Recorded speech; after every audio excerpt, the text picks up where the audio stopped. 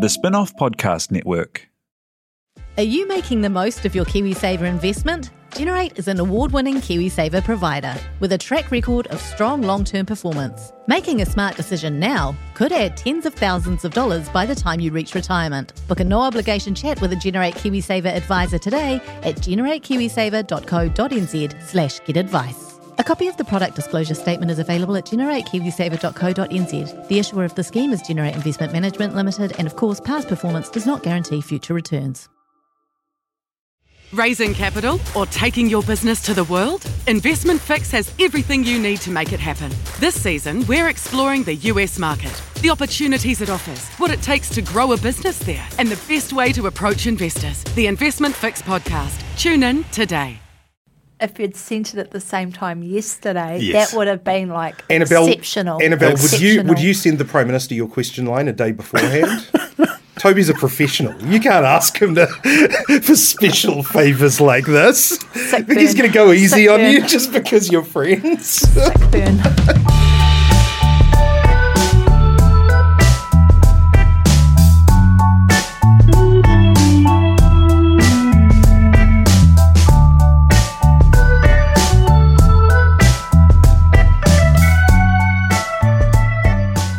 Tēnā koutou katoa. This is Toby Manhire with Gone by Lunchtime. It's a regular politics podcast on thespinoff.co.nz with Annabelle Lee Mather. Hi, Annabelle. Kia ora and free Palestine. And good day to you, Ben Thomas. Morena? No, it's the afternoon. It's the afternoon. I'm very tired. It's 1:02 on the 22nd of June, 2021. This table is a little creaky.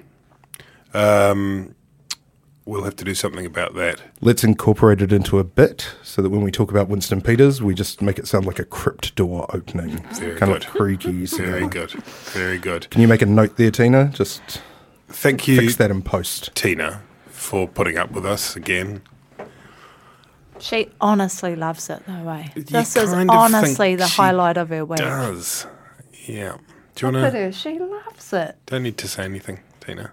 Just keep your silence. The Winston Peters you mentioned, a lot of people wait around, a lot of people got very excited about the new Lord, but on the Gone by Lunchtime podcast, we've been hanging out for the new Winston Peters to drop, and it did drop on Sunday at the New Zealand First AGM or convention or whatever it was, and instead of solar power, it's the original steam engine. Winston Peters rocking in, and it was like, don't know if you guys caught much of it.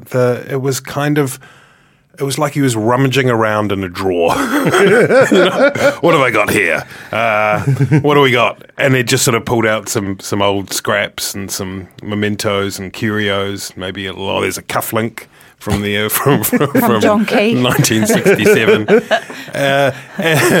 He'd been off the scene, almost completely invisible since the election in October of last year. He'd been almost it was almost like a record label was managing this kind of almost performed absence. The difficult third album. The difficult 35th album, yeah. and then he came along, and there was no sort of overarching vision. There was no grand future of New Zealand tum to tum. It was his main bit. Did it was, feel like he was happy to see us? Did it feel like a little bit? You There was a reckon? lot of there was a lot of my friends in the media and having a go. That's what keeps him going, isn't it? That's what keeps that steam engine ticking. Aotearoa was his main thing. It was kind of like, that's what he went for his main argument in the speech was all these people, we called it the name change cult, are trying to change the name of our country without checking with us. It's like John Key wanted to change the flag without checking with us, and they're going to call... What did you think? I thought that he sounded a bit more like a flat tyre than a handbrake. the air slowly whistling its way out. Well, if you do too many handbrake turns, that's going to happen, isn't it? Your tyres are going to eventually... Bald tyres. I think certainly within Māoridom, his speech came as an unpleasant surprise to rail against the use of te reo Māori, he puapua, strange kind of issues that are really kind of focused on identity politics and nothing really much about the economy or any of that stuff. And it just felt weird because, there's two other parties who actually did manage to get elected back into Parliament who are able to cover the kind of race identity issue stuff in a much slicker fashion than New Zealand First now, particularly David Seymour. So for him to try and mine that vein surprised me instead of focusing on his sweet spot, which is more about, catering to the oldies, healthcare for the kids, the more kind of economic focus, railing about John Key, who hasn't been in Parliament for ages, he puapua, all of that stuff. It just felt like a koro who was out of ideas. There's a lot of competition for the right-wing populist separatism rhetoric space, Ben Thomas. Did it surprise you that he decided to make his claim to that relatively shrinking, I would have thought, vote? I feel like that would be kind of like, being surprised that, the scorpion stung the frog or whatever. I mean, Winston Peters' common refrain throughout the grab bag of issues that he has addressed over the years is that things have changed too much and he would like them to go back. Probably to sometime around when he started politics in the 70s, maybe a bit earlier to when he was a kid in the 50s. He did invoke the 50s and 60s in the speech. Yeah, and that's really what he's appealing to. He's not saying, it's not so much, I don't like Aotearoa. It's like, that's not the name of the country that I grew up with. And so he's appealing to this idea that things are changing too fast and have been for the last 40 years, maybe for the last 70 years since the war. And so I don't think there's any sort of surprise in that. New Zealand First is functionally a nostalgia party, often for an imagined past now. You're getting to where even the oldest voters, could barely remember the times that Peters is harking back to. It's this Chris Trotter sort of, utopian idol of 1970s New Zealand as the happiest place on earth with the men in the kitchen, the women in the kitchen, the men in the lounge, the Māoris out the back playing 10 guitars, and everyone was happy and got along. There was universal welfare. No one was on the DPB because you couldn't get divorced and the pill wasn't available. And it's like the Happy Days version of history, isn't it? Because Happy Days was a sitcom about the 50s that was made in the 70s and 80s, so it already had that romantic tinge, and it feels like it's at that many removes in terms of the idea of the New Zealand idyll. It's so much even further than that. I saw somebody saying that the election of Jacinda Ardern kind of put to bed the 1980s.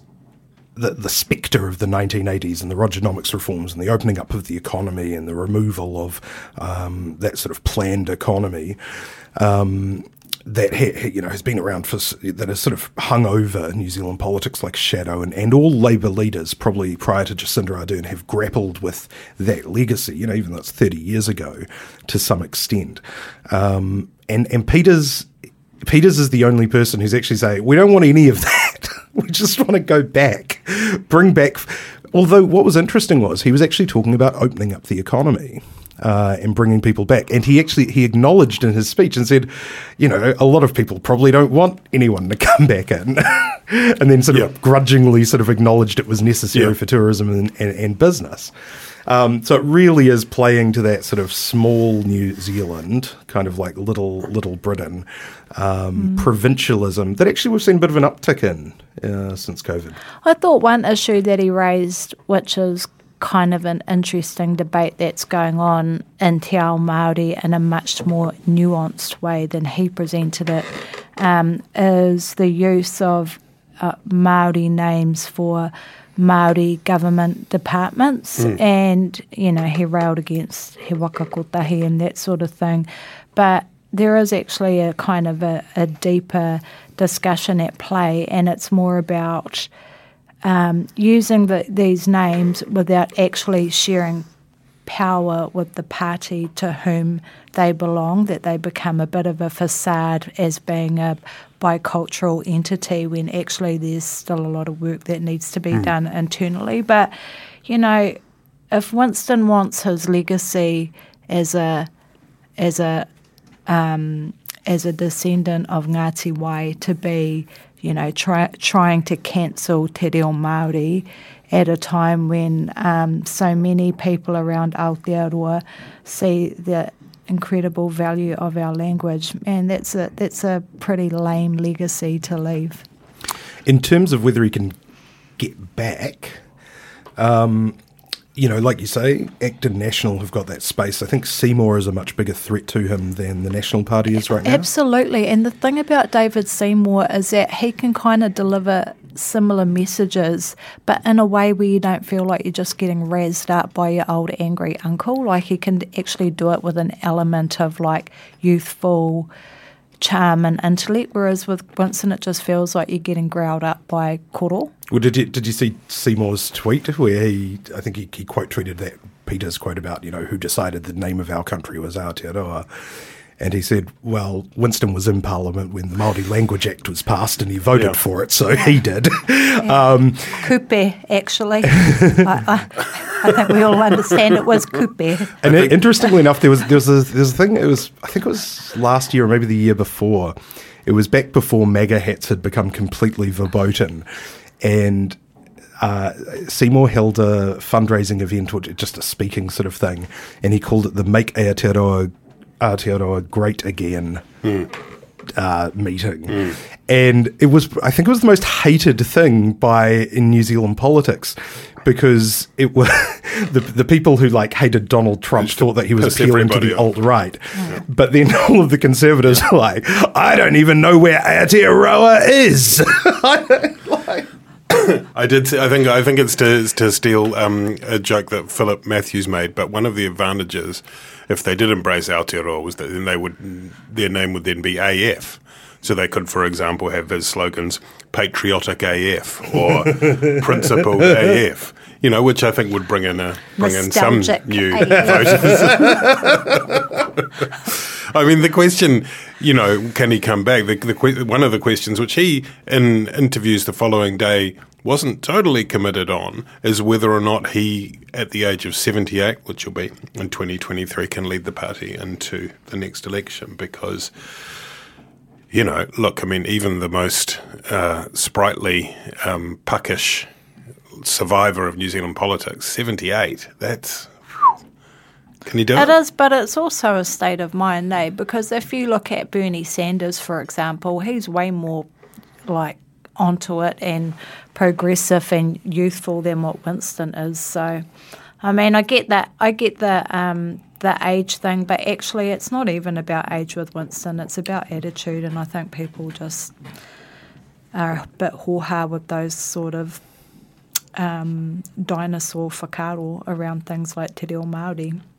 And if look, there's definitely constituency for that sort of thing, but whether he but can not 5% worth, apparently. Yeah, well, not 5% worth when you're fighting over it with ACT, and when you're coming out of being part of government, when you've been Deputy Prime Minister. Yeah, and that's why, I mean, he'll be, if he decides to campaign again, he'll be in a much more comfortable place for him this time, which will be just oppositional and critical. It was interesting when he talked about Jacinda Ardern in the speech. He specifically said, I don't want to attack Jacinda Ardern. It's a bit like you mentioned with the opening up. He's seen the numbers, the poll numbers. He was there with her. It's a tricky position, and so it's a bit handbrake, it's a bit this, it's a bit the other. What I kind of thought in terms of was just the way the speech was put together. What was the narrative of the speech overall? Well, nothing really. Yeah. And, going for that old, the Māori language is coming in seemed a bit flat to me. Now, you and obviously had a bit of help with it because it used the word meta-narrative. Did it?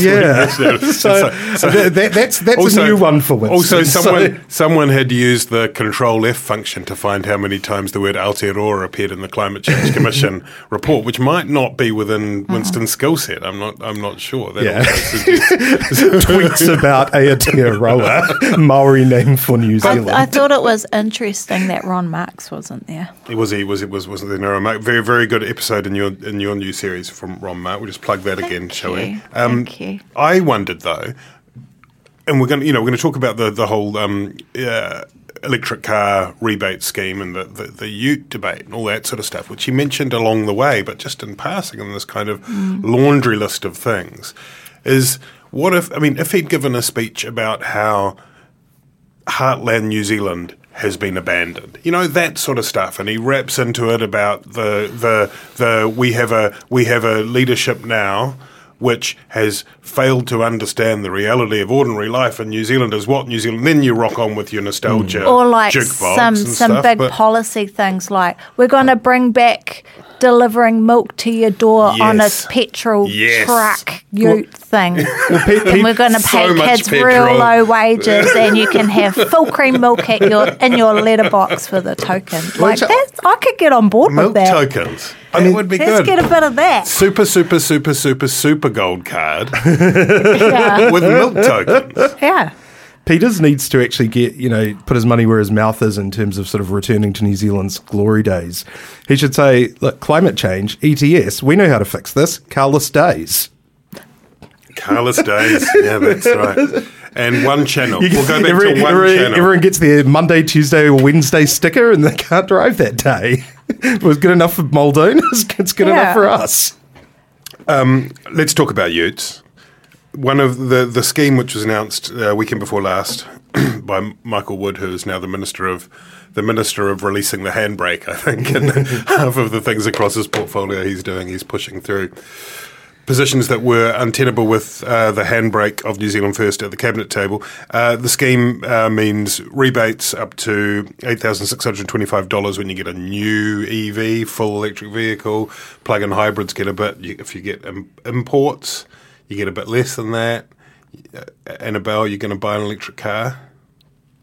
Yeah, but once my tikanga is that I just drive my car until it's absolutely munted and it can't go anymore, which I think is the preference before changing over to an electric vehicle. That's the best environmental solution, Yeah, to just drive your car until it's munted. Right. But yes, definitely I'd love to have an electric vehicle and a big fat rebate. Yes, please. And but not a yellow one like Mihi's one. What's is it the shade of yellow, or is it? He's got a very bright yellow car that you can see on our Stories of Tainui doco. It's quite confronting. It's quite good for safety reasons having a bright very good yellow for vehicle, safety because they don't make reasons. A lot of noise, right? And so that's right. So you really want to catch the visual field of Indeed. Ben, the other part of it is that they it's going to be cost neutral is the plan, because as of January 1 next year, the high emitting vehicles will be will have an extra tax, not a tax, an extra fee lumped on top of them, and that has then taken us down the road of your old kind of culture war type stuff, and whether or not the ute is the wedge issue, whether or not the ute is the light bulb of 2023, and Ardern described at one point that she talked about people who have legitimate uses for utes, which was of course absolutely jumped upon by both National and ACT, because of course it suggests that people with utes illegitimate use. And so I imagine on your Ford Ranger, your double cab Ford Ranger, as you rip through the streets of Westmere, you're going to write proudly deplorable, proudly illegitimate on the side, correct? I have a lot of sympathy for the government's position in this. I used to live in beautiful St Mary's Bay in Auckland, which has these very narrow sort of, former horse track streets. There's no off-street parking. Were you in a lot of the neighbours with streets. Winston? No, he's closer to the water in Jan's house. The people have got a pool. And it's fucking hard to get through the streets when there's not enough room for like 2 Holden Colorados on each side, and if you go to the supermarket and you just scan, in the sort of leafy suburbs where I go, it's crazy how big people's cars are. Yeah. People don't need. So on a personal level, I have a lot of sympathy for the Prime Minister's position or Julianne Genta's position that people who have giant utes but aren't farmers or tradies generally just have like small dicks. But at the same time, it becomes very difficult to sort of clearly delineate between these things. Well, you could ask. You could ask. Yeah, that's right. Good idea. Airports, those airports screening things. We'll just put them in each car dealership. Double cab ute owners through Part C, please.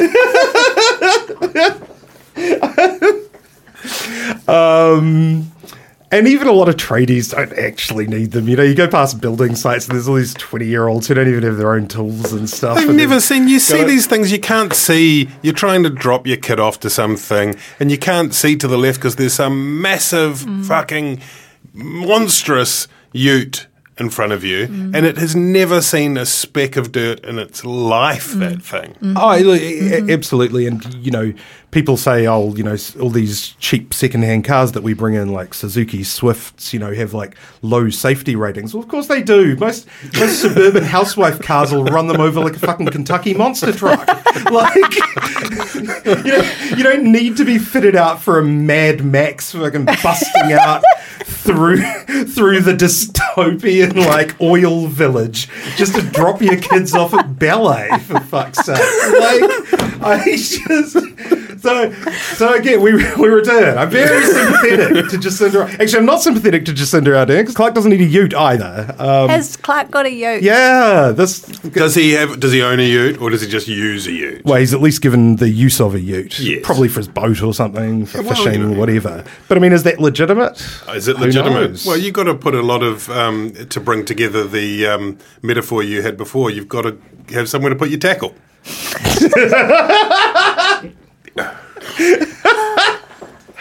I am not a supporter of a socialist revolution, any kind of armed uprising.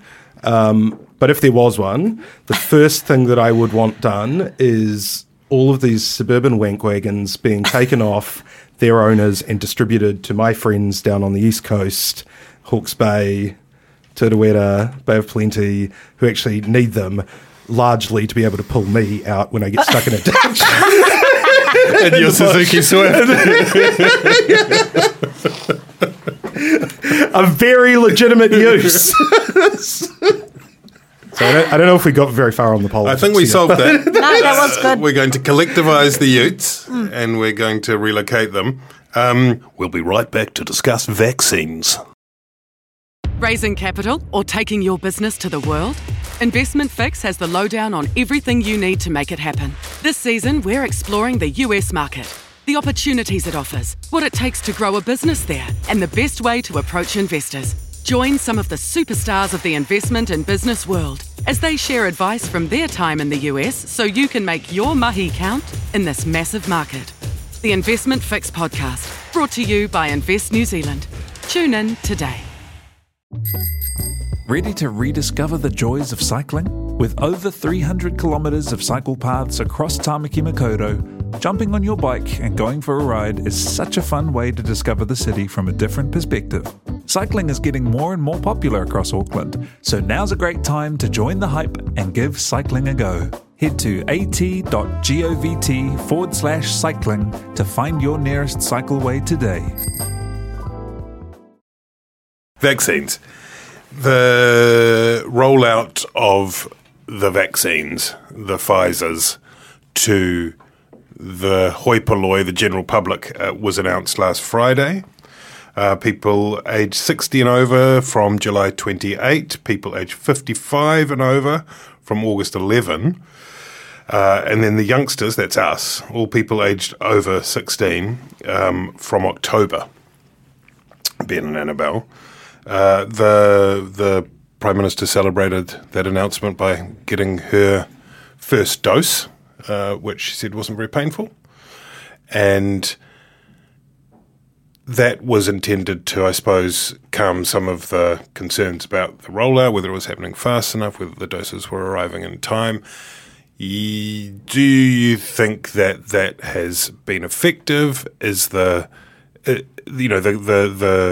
reality is that we are still the slowest in the OECD, yet we are running ahead of schedule. One of the things that National Party and Chris Bishop particularly are trying to bang away at this without being left to be stood accused of being a hater and a wrecker of the government's wonderful response to COVID. It's a tricky one, isn't it? You don't feel as though there is still much public alarm. I think that a lot of that has got to do with the fact that we haven't had an outbreak for a long time. Yeah. But I don't know, Annabelle, is it a hot political issue or is it just fine? Well, I mean, it doesn't seem to be a hot political in terms of the amount of discussion that I hear about it. And I guess, as you say, that's because we don't have community outbreak. It does seem like it's slow. I know my mum, she's nearly 70.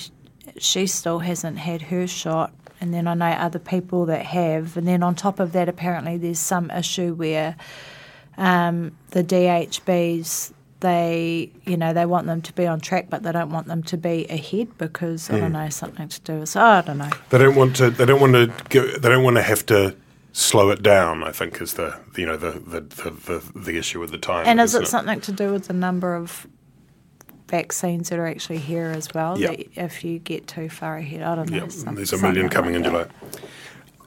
When they're good oppositioning on it, though, to just keep everyone on their toes. There hasn't been particularly transparent information from the government. There was the panic about a week or so back when my old colleague Matthew Hooton wrote a column saying that it probably shouldn't have stated as fact that we were going to run out of the vaccine in 3 days.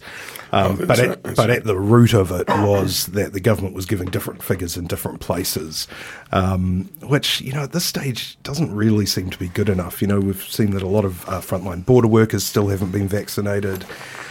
There doesn't seem to be any urgency, and part of that is down to the fact that the public's not demanding it.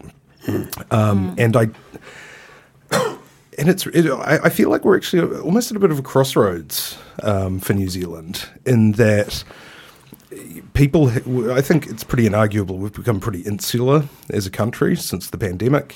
Part of that is a function of there being a global pandemic, of course. But it'll be interesting to see whether people start getting a little more worked up about rejoining the world once the US is vaccinated, once the UK is vaccinated, if Australia ever gets vaccinated, and instead of the comparisons of everyone else is in lockdown and we're having 60,000 people at 660. It's like, well, we can't see 660 because they're playing overseas. Lord's touring the US, which is reopened. Tina's back recording Gone by Lunchtime because Jonathan disappeared somewhere. And I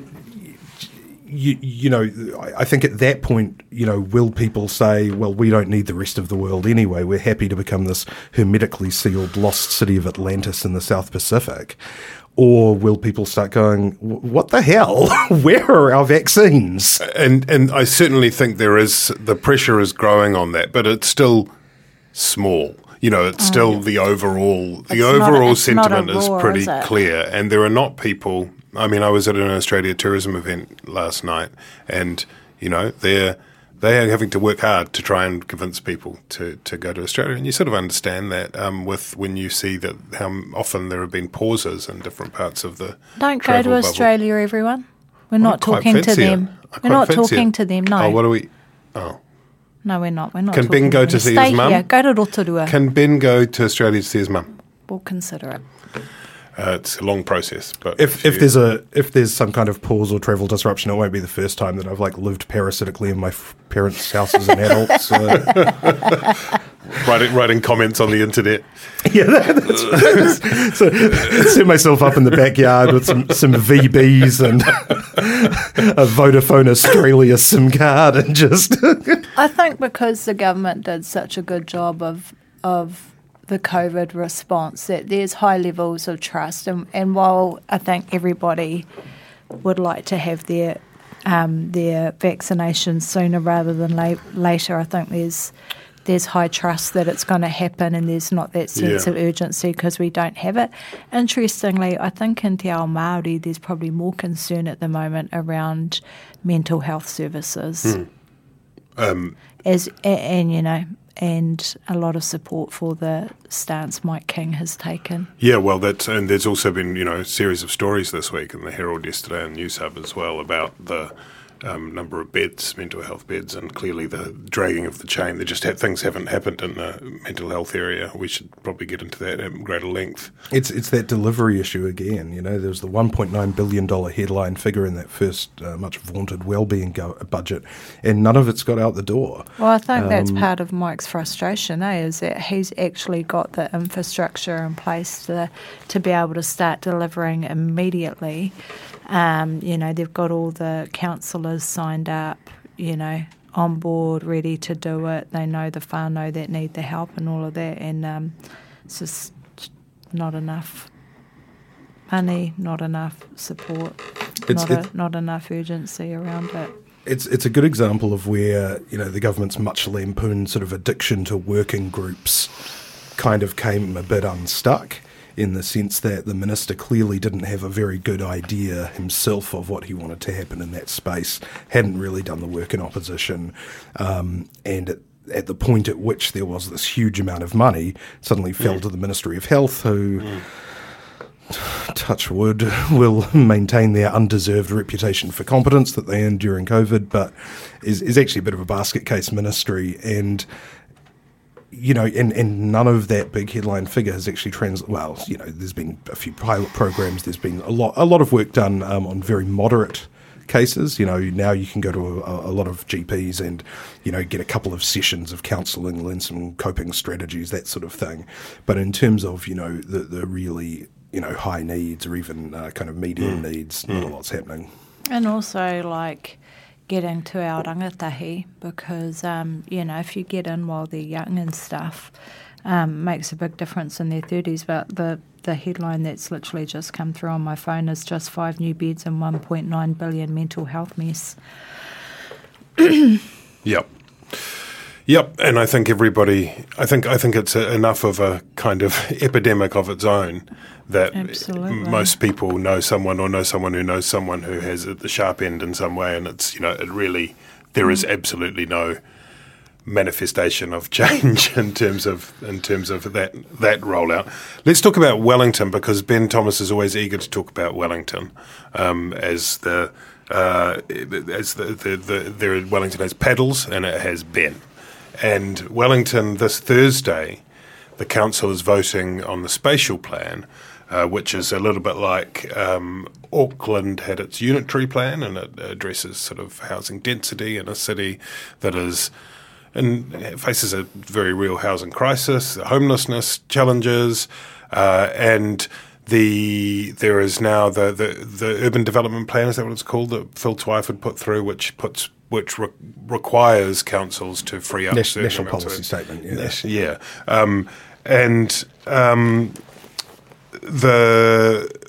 gone back and forth the spatial plan, but basically it seems like the council planning staff have, in response to objections on the part of owners of heritage villas and so forth, or as some will call them NIMBYs, they've sort of wheeled it back a bit and created a lot. And anyway, so the vote on Thursday will be a test, some are saying, about whether or not the council is really committed to changing the reality of intensified housing in the city. Ben? Very good piece about this on the spinoff.co.nz today. The Neil Jones piece. By my colleague, comrade, associate Neil Jones. He points out. I think the key, he makes a very good and strong case for why the council needs to take more action, mark more areas as open for development. The massive infrastructure problems and more importantly the huge housing deficit that Wellington faces. It's become completely unaffordable. When I moved down to Wellington about 2008, you got extremely good deals compared to Auckland. Now I think rentals are higher in Wellington than they are in Auckland because there just isn't enough stock. There aren't enough houses being built.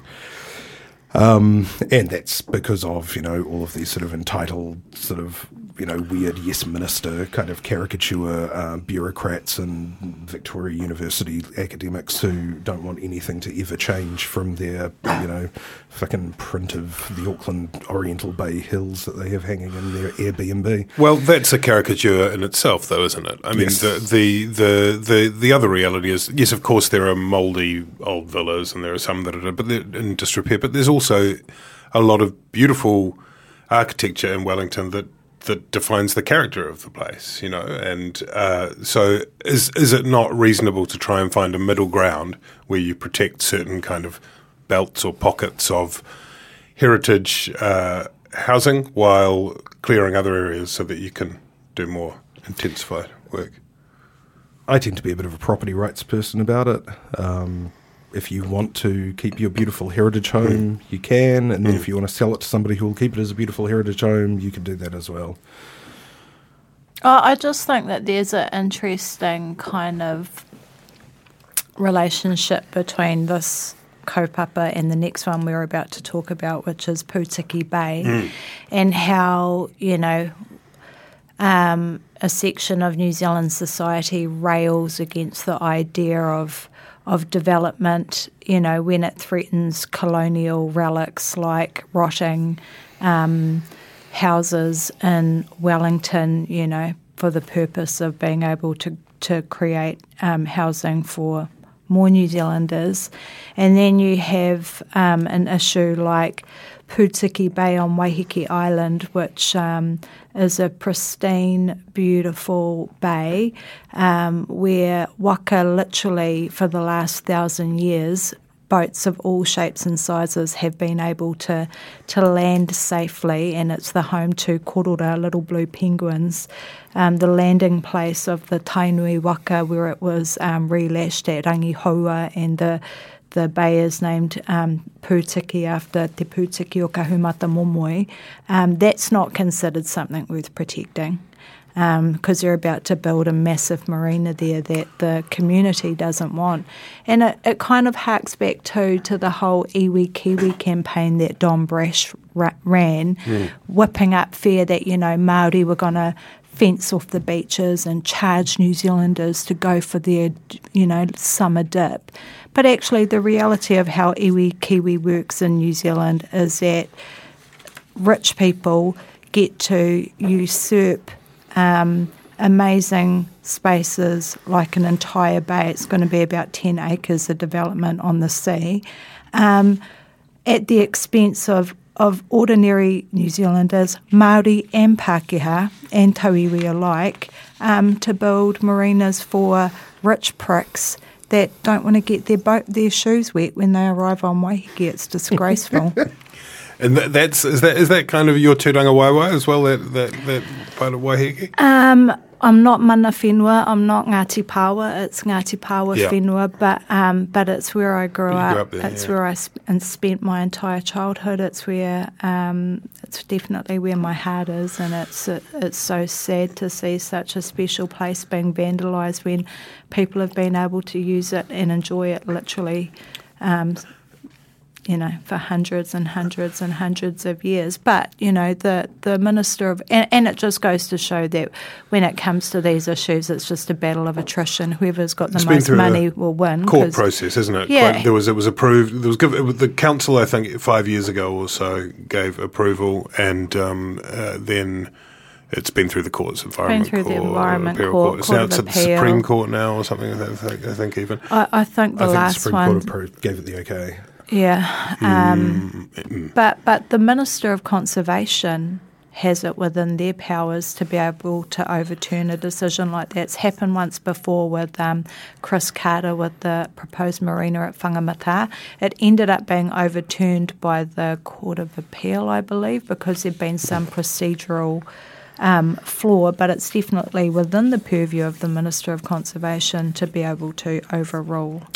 And Chloe Swarbrick is one of those who's opposing the marina development, isn't she? She is, Local yeah. MP. Local MP for Get it, Waiheke. Chloe Money. So you're squarely with the Penguins on this. Bro, I'm with the korora all day.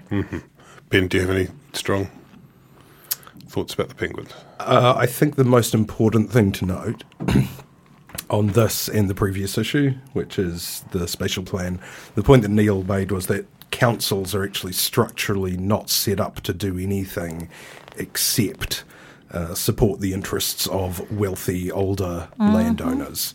Younger people, more transient people who don't own their own homes are less likely to vote. They're less likely to be invested in it. Local government is structurally set up to benefit people on Waiheke Island who have their own boats, from which will roll off a fucking SUV like the tanks at Normandy up the road to the batch. And, this is why we need to abolish local government, obviously. And, but I'm quite serious about that. There is there's the review that Nanaia Mahuta has commissioned into what the role of local government should be. And they have to seriously start thinking about actually just dismantling the whole thing. That solar power video was shot on Waiheke, wasn't it? Was that a sort of subversive Kennedy Point protest? I hope so, protest Lord. act? Go down to Kennedy Point, Lord. So You'll probably get arrested. Be careful, girl. Take some legal support. In conclusion, collectivise the Utes, shut down the councils, and save the Penguins. One more thing very quickly. On this Saturday at 5 p.m. at the Auckland Town Hall, kind of interesting historic moment, there will be a formal apology, Annabelle Lee Mather, issued for the Dawn raids. Why is that such a big deal? Well, it's a big deal because it, devastated a lot of Pacifica whānau who came over here answering the call of New Zealand when we needed their labour, and then we turned around and booted them out when we didn't want them anymore. So ka nui te mihi kia koutou ngā uri o te moana nui a kiwa. Mō tō koutou kaha u ki tēnei kaupapa. Congratulations to all of the whānau who were affected by this for finally getting the apology they so richly deserve. Kia ora. This is Gone by Lunchtime. Catch you next time.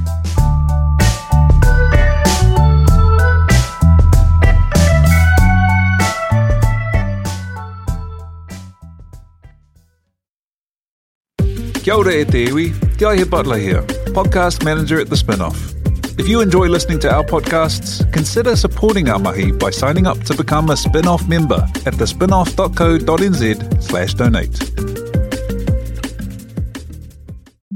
The Spinoff Podcast Network.